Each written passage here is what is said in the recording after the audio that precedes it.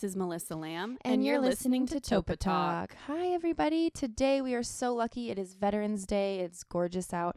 We have a true American hero with us here today, Tom Voss. He's actually local. He lives in Miners Oaks.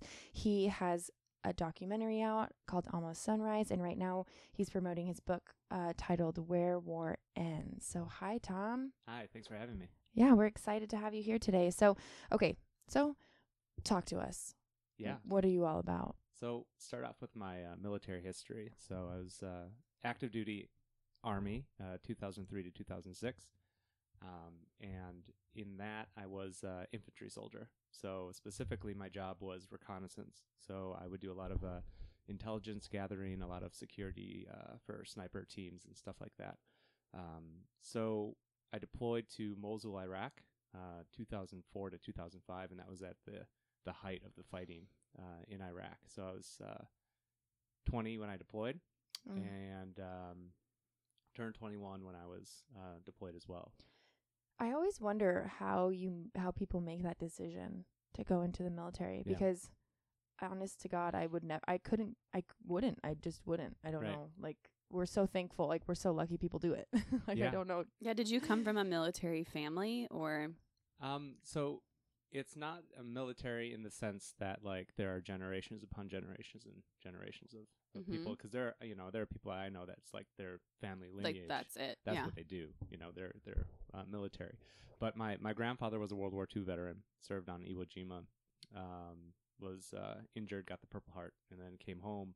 And more importantly, I think for me, he became kind of a pillar of service in our community. So he came back and became a judge, and then volunteered for at least 5 or 6 different veterans organizations. I'm already crying. So yeah, so for me, it was really important. It's more about the service aspect, really. And my family is a family of service, and that's kind of what we talk a little bit about in the book. Is that my dad was a social worker, worked with juvenile delinquents, and then my mom was a special ed teacher for over 20 years, and then so you're a saint, is what we. Your family is just a lineage of saints. You come from saints. It's really shaped me in who I am, and how I go about life, and we're raised that we're here to help other people less fortunate than us, and that's what we do, and that was kind of the what brought me into the military. Did you? This is a very broad question. Did you enjoy your time in the military? There are 2 separate things that I like to look at. There's the actual service part, and then there's the war aspect, right? Which are 2 kind of different things. Like in the infantry, you're always preparing for war, right? You're just training and training and training, and when you get to go and do it, it's a completely different aspect. For me, at least, it was because the amount of training you get, it doesn't matter. What they put you through is never going to prepare you fully for the experience of participating and witnessing the things that happen in a war zone. Yeah. Do you miss? I was listening to a thing about the military and specifically with like the brotherhood that comes along with it, and like that when people leave active duty, like one of the big struggles in transitioning back into civilian life is like the lack of like brotherhood or like community or your troop. Right. Did you find that was something that was difficult for you? Totally. I mean, there's so you have to look at it from this angle. There's less than 1% of the population that serves, and they're put into these life or death situations where they have only the people to the left and the right of them to survive. And those bonds that are forged through that process are unlike anything that is out there today that I've really experienced myself. So like, I have guys that would piss me off, or like, friends that are like, oh God, I can't stand this guy. But at the same time, we're all ready to give our lives for each other at the drop of a hat. So that's what we're coming out with. And it's really hard to come out and then try to forge relationships with people that don't have that the bonds background. Just don't feel quite as authentic. Yeah. I mean, also, like, all of our realities are created by shared experiences. Right. So you come back into this community that nobody has those shared experiences as you do. So it's like, how do you even talk to someone about it? Or how do you even get someone to understand? Because when you talk to someone who's been through something that you've been through, there's just such like, you could truly like heal that way, But if you're out here all alone, it's kind of tough. But I feel like the documentary that you made, you tell us about that, because is that what the book is on as well? Yeah, the book goes into a lot more detail. So the documentary is kind of the culmination of, it's the only thing that I was at the end of my rope, I guess you could say. And in about 2012 or 13, I got to a point of, and I got out of the military in 2006. So this kind of gives you the time frame of, how long I was struggling and suffering for. I got to the point of wanting to take my own life. And the reason was really just to stop the suffering, because the things that you see and you witness in in a combat zone or in war in general, it's going to be with you for the rest of your life. So you're constantly stuck in this world of being stuck in the past and not being able to be released from those thoughts, intrusive thoughts. And this is what we talk about with post-traumatic stress. And then trying to, live a normal life and come back here, and then, hearing people complain about their Starbucks coffee order. We always joke about that. It's it has to be infuriating. Yeah. And like you were saying before, it's isolating because you don't have that shared experience. And coming home from active duty military, I'm, from Wisconsin originally. Go Pack Go. Yeah. Oh, sure. Oh, yes. Oh, yeah. I knew I liked you. Couple of cheeseheads. Yeah. So, I just, you don't have the ability to connect with people around these horrifyingly amazing experiences. And you have to think about it, too, that a lot of the men and women that are serving are coming from lower socioeconomic places, right? So this is how they can get out of their towns. This is how they can have a career, in some other place rather than a factory or, whatever is going on in their town. So they come out or they join the military, then they have this experience of war, and then they come home and there's no one to connect with about it. So this is where isolation starts happening. And people start withdrawing from their friends and family because they just don't have anyone to connect with about that experience. And that's why peer support is so important. So I was in that same position of where I'm just like, to today, this date, I've lost 3 friends after combat. So the stats are, anywhere between 20. You've lost them to suicide? Yes. So anywhere between, they say 17 to 22 veterans a day. It averages out to maybe every 65 minutes you have someone taking their own life. So, for me, I got to the point of where, I was going down that road, and before I even did that, I thought I needed to give at least some effort behind getting better, right? Because at that point, I was just going through the motions and really just trying to maintain what I had going, which was not a good situation. I was drinking 18 to 20 beers a night just to sleep, and then get up and go to work and, go to school, and I'd drop out of school multiple times, and all the things that come with that. So this trek across the country, leaving from Wisconsin and finishing in California, was kind of a last-ditch effort to really... And did you walk or bike or run? We walked. Okay. Yeah. So had about 60-pound rucks, backpacks, and we had everything with us. And then myself and another Iraq War veteran, Anthony Anderson, we walked from Wisconsin to California, and just to start processing, because we didn't have that time to do that. So you look at it too from the standpoint of the history of wars. You have World War II, where the men came home on ships, right? So they had time to talk with other people, in a more loose kind of environment where they can kind of talk about the things. They got to spend a month and a half or whatever it takes to come back by ship. And nowadays it's 18 hours in your home. And if you're just guard and reserve, sometimes that means going back to work. Well, I also wonder what the impact is. Also when the men came back from World War II, that it was done. Right. It was done. Right. For the most part. You know what I mean? And so it's you came back, it's not done. Right. People are going out and seeing the same. Does that have a heavy impact? I mean, this is a huge war. I mean, it's 18 years now? Yeah. They're saying that kids who were born in military families, dads their kids are now serving in the Iraq War. Yeah. If that makes sense. Mhm. I'm not explaining that Yeah, well, but and there's generations of children now that don't know what it's like to not be at war. right. I know Yeah. it's just always Do you know what- always been that way. Do you know what's even more fucked up? Oh, tell us. I don't know what it feels like to be at war. Yeah. You say like, oh, there's.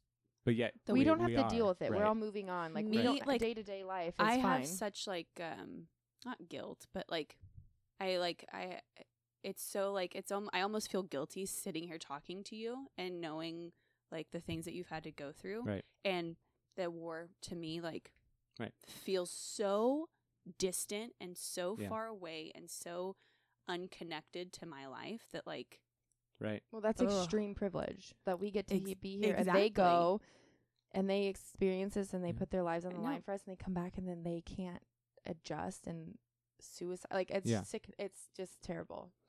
Well, It's I mean, tough. to look at it too, I'm so thankful. You shouldn't feel guilty because we all volunteered and we all took an oath to defend the Constitution and the people within the country. So,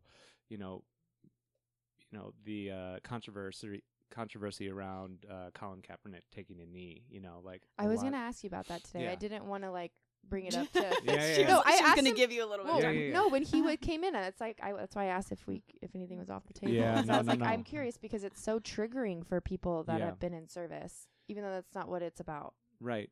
It's for me, my opinion is that we're setting the environment for that to happen. So, like, because we're doing what we're doing, protests like that can happen, and people can express themselves and have freedom of speech and all the different things, and that's what we're dying for, essentially, before and after combat. So, for me, it's like, as long as people, everyone, right? It's not just a select few. Everyone gets that right.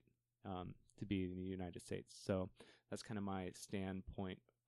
So your understanding is that you're protecting the freedoms that give Yes. us the rights to do things like freedom of speech Yes. and peaceful protest and all that stuff. So you're you're okay with it. Yeah, and I know a lot of my friends would gladly give their lives for it, and have and Yeah. will. And I have friends that have almost probably 6 deployments now. So they spent 6 years of their lives Ooh. in combat zones. And you just have to think of one thing that's not really being talked about now is generational trauma. So the way that my grandfather, World War II veteran, coming home from war, just kind of got back to it. A lot of people like that generation didn't talk about what happened over there, right? They just kind of stuffed it down and pushed it aside. So, but the things that he participated in and the way that his experience with war played out impacted how he raised my father, my aunts and uncles, and all that kind of stuff. So we have to start looking at the impact that war has, not just on the people participating. Oh my in gosh, it, I just got the chills. Not the families, I get it. right? But like the kids. And I just talked at a conference the other day, and this guy blew my mind. He's like, think about this: a woman's pregnant with a girl, right?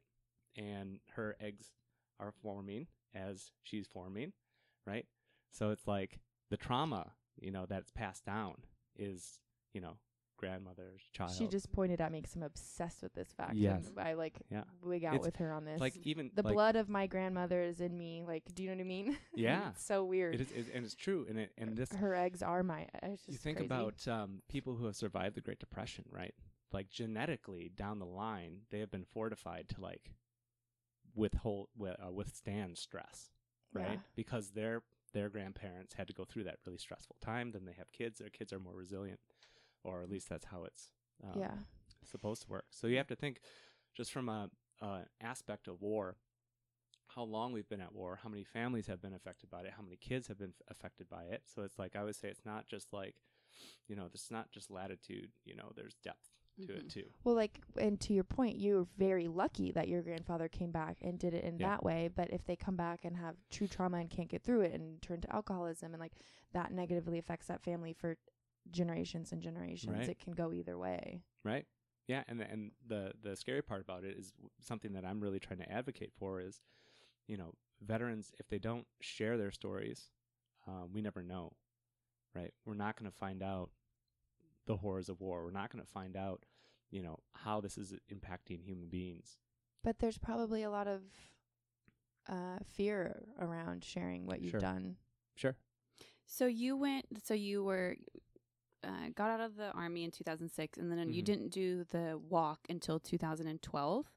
2013. 2013. 7 years. So did you come up with this idea with your friend, and then you were like, we're going to reach out to a film crew, or did like a film crew reach out to, like, how did the evolution of the Yeah. of the documentary happen? Well, it just started out that it was going to be something that I did on my own. And I actually reached out to my buddy Anthony and see if he had a backpack that I could use. I'm like, I don't have anything, So I asked him that question. He's like, what do you need it for? And so I told him that I'm going to go walk out to California and visit one of my buddies that I served with. At the time lived in Santa Barbara.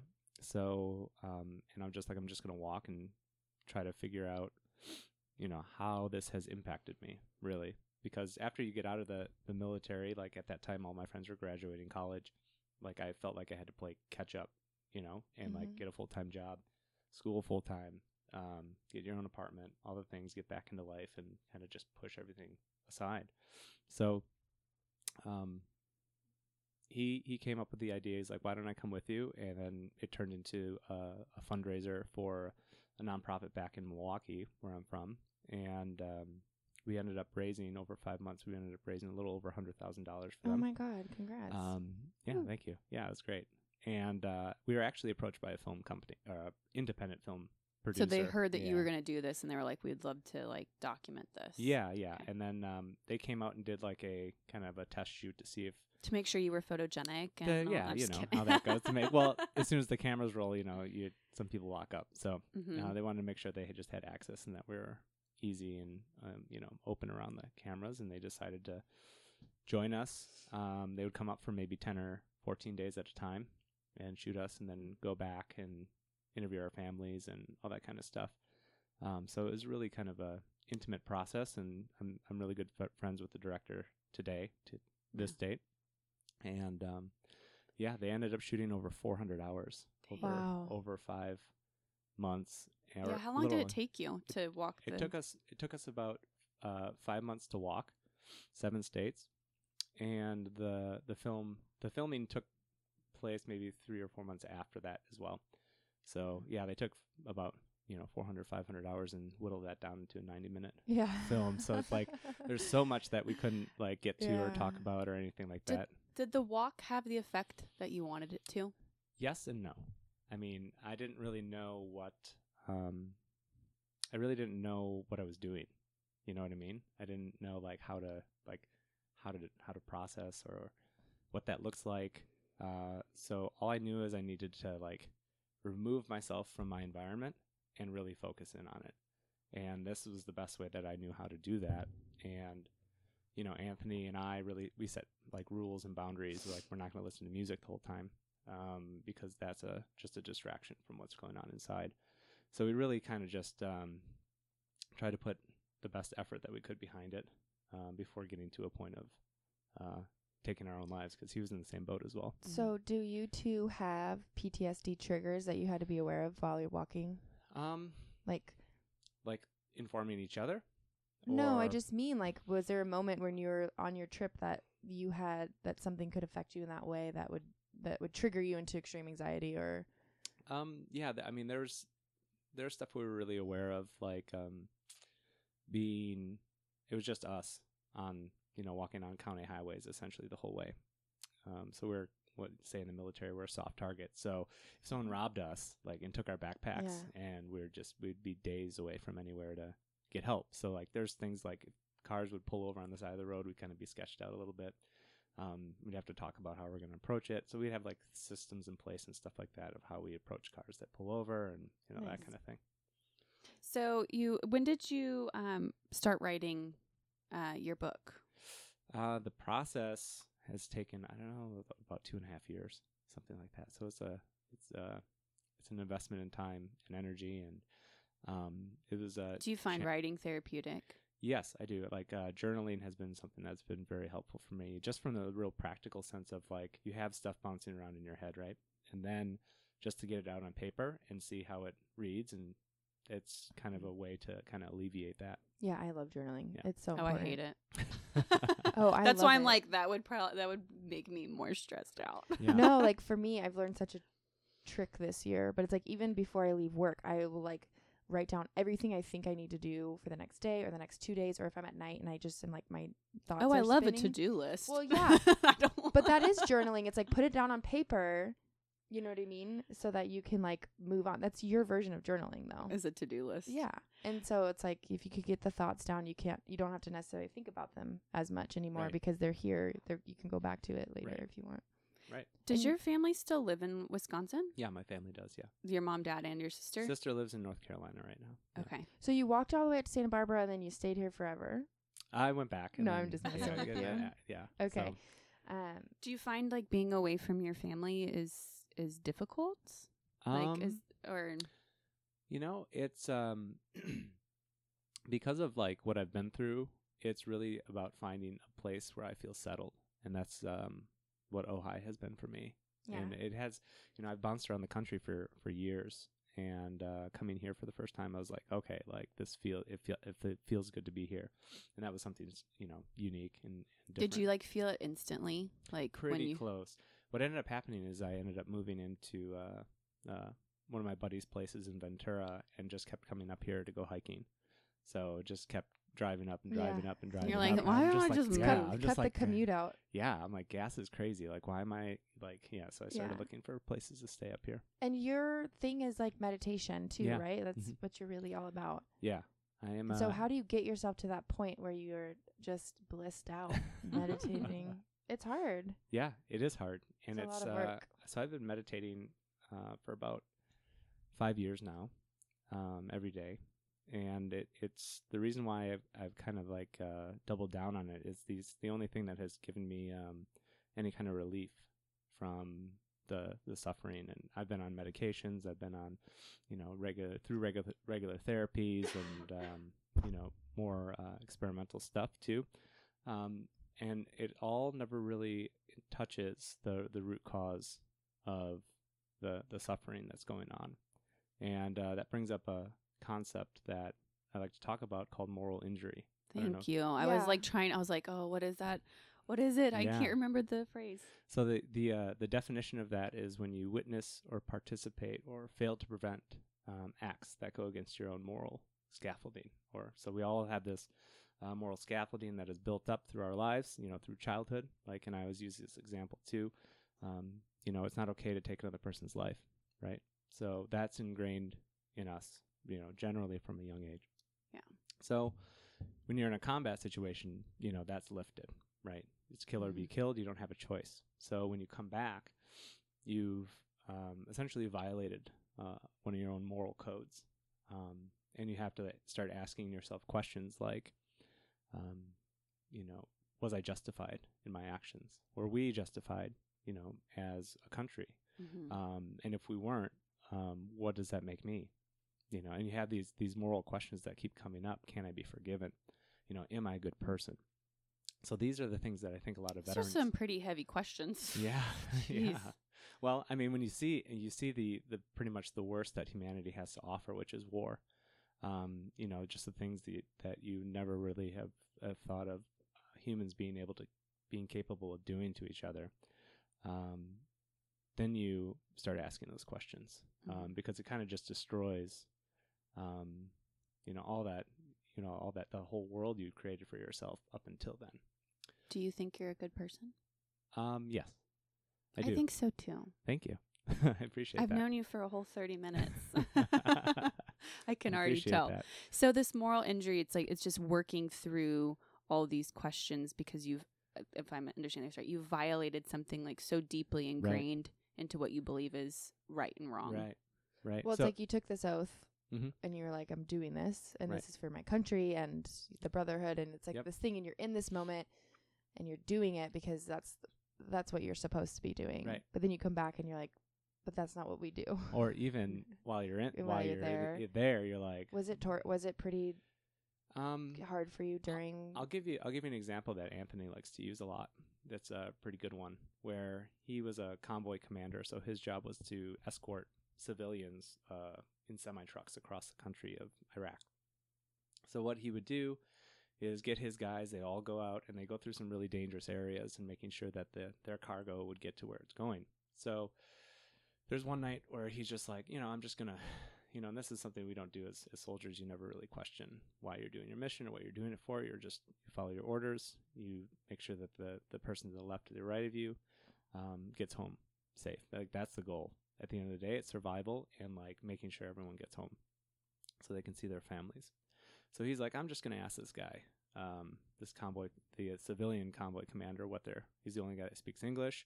So he's like, what are you guys carrying in your semi-trucks? And the guy looks at him. He's like, oh, and we're not carrying anything. We're just meeting a shipping quota so we can get, meet our contract regulations. So they had like, a shipping quota on their contract, which is like you have to run 40 loads, to these bases or whatever. And so they weren't actually transporting civilians. No, they weren't transporting anything. They were just driving from one spot to another so they could say they did it. Right, and get paid. So that's Anthony likes to tell. He's like, that's when it shifted for me, because he's out there putting his guys at risk for literally nothing. Right. So someone can get a paycheck, get a government contract. Yeah. So there's stuff like that ends up happening. Ouch. You see civilians on bases that end up getting paid six figures, and you're as an you lower enlisted infantry soldier getting right around minimum wage or less than minimum wage, and you're on 24/7. So you start seeing things like that, and then you're like, why are we really here? Of course, a lot of those questions don't come up till afterwards. Because you're on 24/7. You're like, why even question? I'm already here. Right. It's just about surviving while you're there. Yeah, you just don't have the time or the space. It's not because if you start thinking of that, you get distracted from surviving. Yeah, and on top of it too, it's like, there's nothing that compares. We'd go out for a 72-hour mission. Imagine going to work for 72 hours, no break. And then coming home. I would quit. And then coming home, and we would take all our gear off, and we'd lay down in our bunks, and within like 15 minutes, we get a knock on the door saying we got to go back out. So it's just 24/7 for 12 months, constant. So moral injury is a really interesting topic too, because it doesn't just apply to the veteran population. And I had a woman reach out to me, and she's like, my daughter suffers from moral injury, and I was like, when did she serve? And I had only the context of military at that point. And she's like, she didn't serve, but she's addicted to heroin. And she knows that every time she injects herself, that her family doesn't approve of her, society doesn't approve of her, but she's physically addicted, so she doesn't really have a choice, in the matter.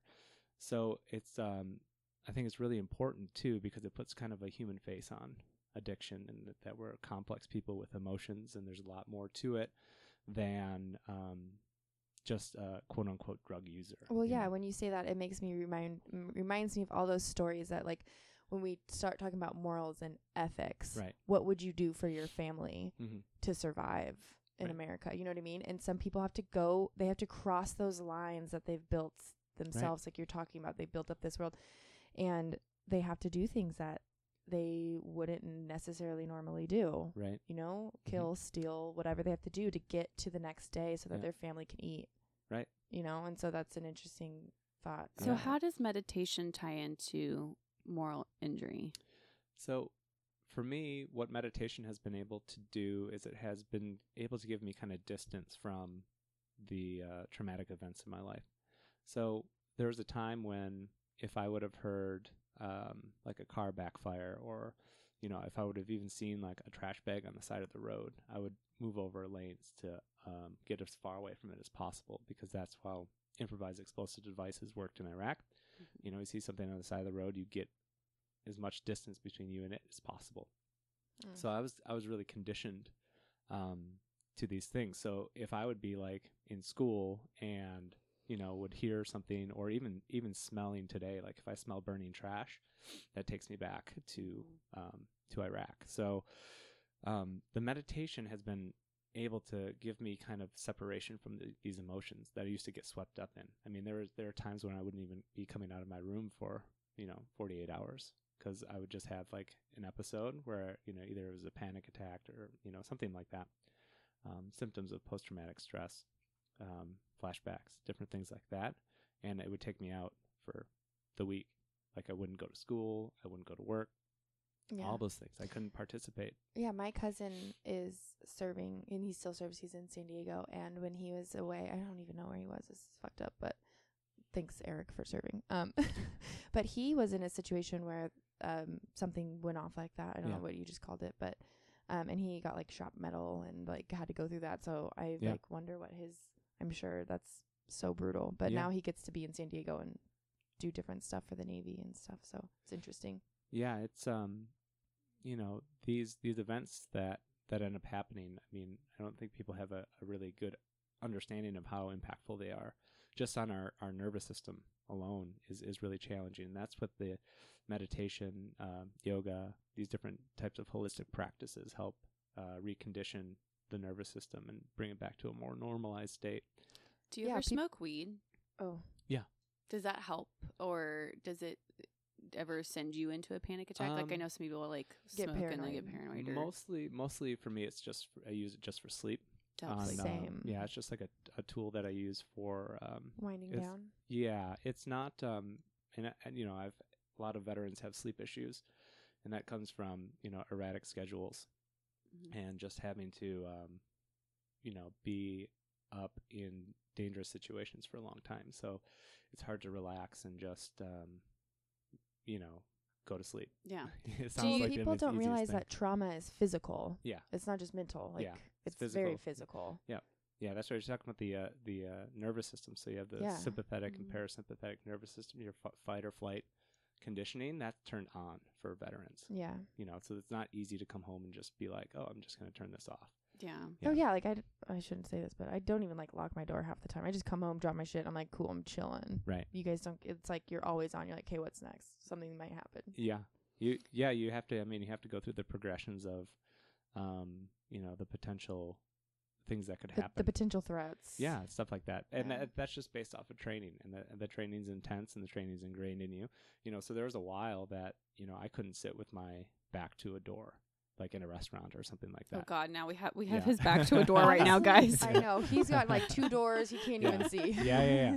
So that's that's conditioning, and that's trust, and these different things that I had to do a lot of work around when I came home, and that's one of the things about walking across the country that was really beneficial for me was being able to meet people with no connection to me or to the military or anything like that kind of came up and stepped up and really helped us get across the country. And if they didn't do that, I don't know that we would have been able to. So for Anthony and I, it really helped us build trust again in people. Did it help you get out of your comfort zone and create uncomfortable situations that maybe you wouldn't have gone through? Yes. I mean, the whole thing was uncomfortable. Well, because like you said, like some days you wouldn't leave your bedroom, but if you go and you walk to California, it's like you have to face this like face on. Yep. You don't head on. You have to interact with people. Can't ignore it. Yeah. What are some things that like frustrate you with our current like situation that like as a veteran like just piss you off or like make you upset? Lack of leadership and lack of integrity. And I think that it's really hard when you as a military veteran you strive to live by a code of ethics essentially in the military. You're held to a higher standard, and you see this is one of the good things about my experience in the military is because you see great leaders and you see terrible leaders as well, and to really see that it's really lacking on the civilian side of you have a lot of people that put themselves before helping anyone else or other people. So coming out of that environment where, everyone was geared towards the bigger cause, right, which is, the defending of the Constitution and defending of the people, and, you're essentially sacrificing yourself. You're saying, hey, I'm here, whatever you need me to do, regardless of what administration is in the government, we're going to do what we're told to do because that's our job, and we took an oath to do it, and we have the faith that the people making the decisions and the elected officials are going to make these decisions in the best interest of the people. And then you find out that that's not the case a lot of the time. Yeah. That is upsetting. Yeah, people are selfish. Can I go back to kind of a point that I kind of made earlier, but Sure. I'm going to make a Downton Abbey reference here, guys. So bear with me. Gotta bring in a I've never- period piece. I've never So seen this it, is it's like this like aristocratic family Sure. in England, but it happens during World War I. It's part of the episodes. And this leads me back to the point of like in previous wars, everybody was involved. Yep. In whether they were off fighting, the people back home were Oh, yeah. still highly Victory invested. Gardens. Mm-hmm. And so like they show in this TV show, like they turned their house into like the like secondary hospital after people had like Yeah. gotten their like immediate trauma treatment to like go back and recover. And there was so much connection and like, of course, like women filled in the positions while the Sure. men were off fighting. And it was just like a constant like presence of mind. Yeah. And I think this is where my guilt comes in, is that it is like, that's not how it is here. Right. Well, I There's think our not a- values have changed. Like, look at our values. What are exactly what he was just talking about? Civilians get to go work on the base and make 6 figures. What do we respect? We respect money. We respect material items. We respect that kind of stuff. Sure. And it's like, so they're like working class. You guys are out there working for us, you know? And so I Mhm. feel like, I feel like there's almost less of even like the excitement for Yeah. the military has even like dissolved a bit. Yeah. Like to what you're saying, like before it was like, oh my God, our husbands and our sons and everyone's going, like we have Right. to do something to pitch in. Like women went to work and like picked up the economy and like it's all changed so much. Yeah, and in World War II, there's rationing as well. So Yeah. maybe people had to give up rubber and tin and different Mhm. things that had to go towards the cause. And now, you know, a lot of I've talked to a few veterans in my circles that are for reinstating the draft, just as a precautionary measure to stop these long, prolonged wars. Because once everyone's involved, then everyone has objections. Oh, that So- makes such a good point. So there's people that are pushing for that just to, and you can see when we moved away from the draft and went to an all volunteer force, you can see the number of deployments just skyrocket. So then It makes me sick to my oh stomach. then my you- God, that you- makes so much sense though. We're just in Yeah. it longer because they're like, oh, these guys want to be here. Right, They're they're signing up volunteering. on their own. Yeah. So why in the war? and they're like, not my kids, not my problem. And So- America's just chugging along. Right. Yeah. There's plenty of people in Just the like workforce. Essentially, let's send the poorest of our population to fight the wars for us. They come out and they have And then the support. not the Oh support my there to support them. goodness. So that's why we're in the situation that we are right now with 20 human beings taking their lives every day. Well, I also wanted to go back to a topic that we were talking about where you said that your grandfather came back from war and like the answer to that solution was like you just get back into it. You just and like you said, you wanted to go to school full time. You felt like you had to get a full time job, and I think that that's actually a larger issue with our society in general. Like if my mom died tomorrow, I would get like 2 weeks probably. Right. Or- No, you would get 3 days. Well, I have 3 days paid.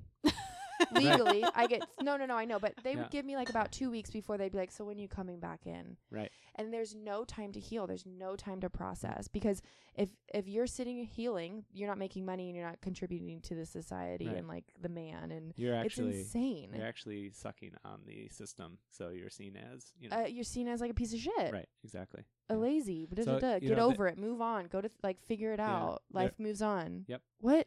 So we had my platoon sergeant was killed in action, and one of our squad leaders was killed in action, and we had probably maybe 2 days, one day for a ceremony, and then 1 day or 2 days off, maybe. So maybe 3 like you, before we went back out on missions, and that's just how it had to roll.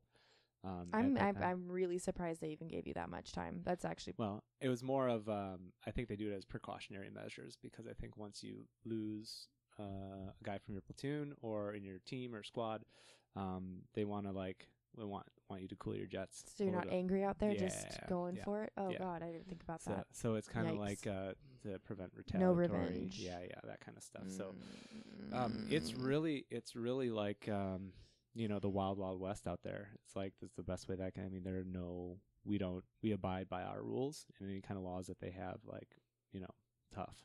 We ran the show over there, so it's a challenging position to be put in because then you're detaining people and you're going in and You're being hated. you're being hated, you're stepping over families, you're taking men away from their families, and they're the only breadwinners in the household there in their culture.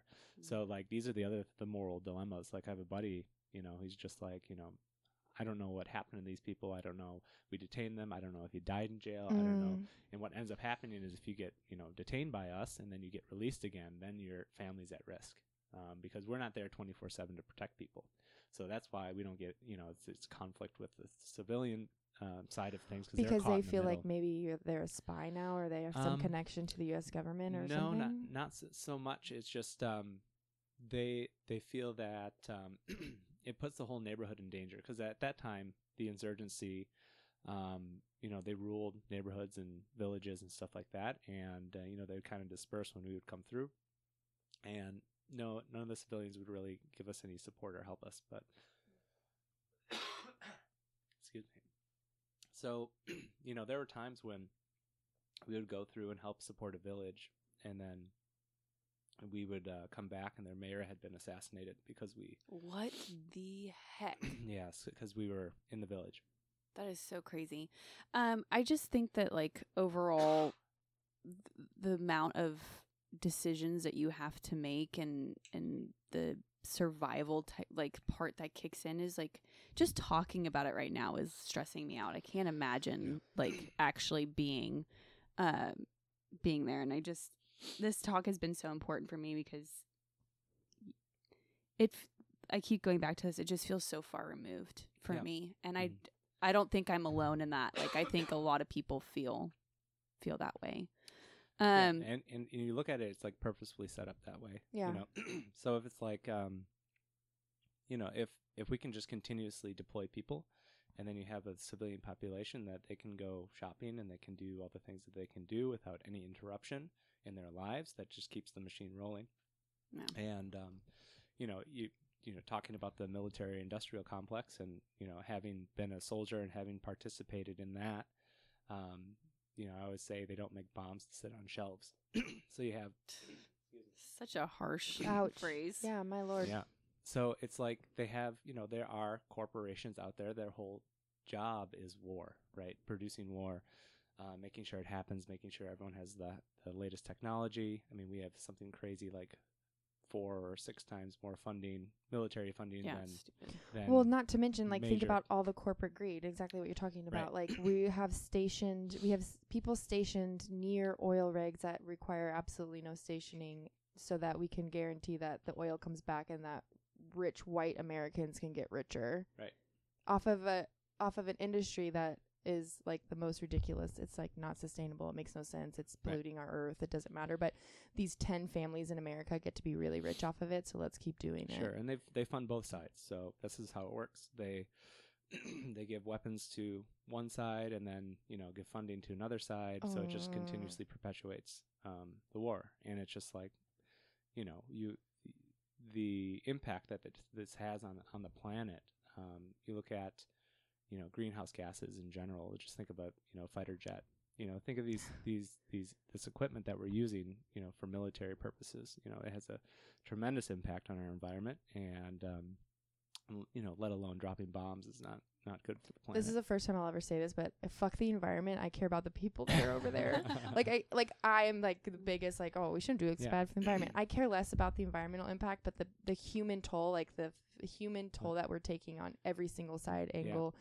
It's just insane. Like, it's so fucked up. But let's get somewhat happy because I'm sad right now. Yeah. Okay, so you have this amazing book that you wrote with your sister, which shout out to Rebecca. That sounds like she's been a huge part of your life and your healing, which is cool. And you're going to have a book signing in Santa Barbara on November 19th. Coming up. Yep. Where? Oh my God. Look it up on his website.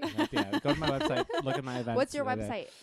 It's themeditatingvet.com. Themeditatingvet.com. Yeah. Sweet. So I'm going to look it up right now. The nice thing about writing that with my sister was, her being a family member of a veteran. We actually got to talk about a lot of the stuff that I experienced and help build a lot of understanding, I think. Was she able to share some stuff from the other side of it that you didn't realize maybe have impacted your family or your friends? Yeah, totally. And, there's one scene that, in the beginning of the book talking about her taking me to see a clinical social worker for the first time. And just how that kind of unfolded and how I was avoiding going to get help and all that kind of stuff for a long time. Yeah. And, thankfully she had enough patience to take me, Yeah.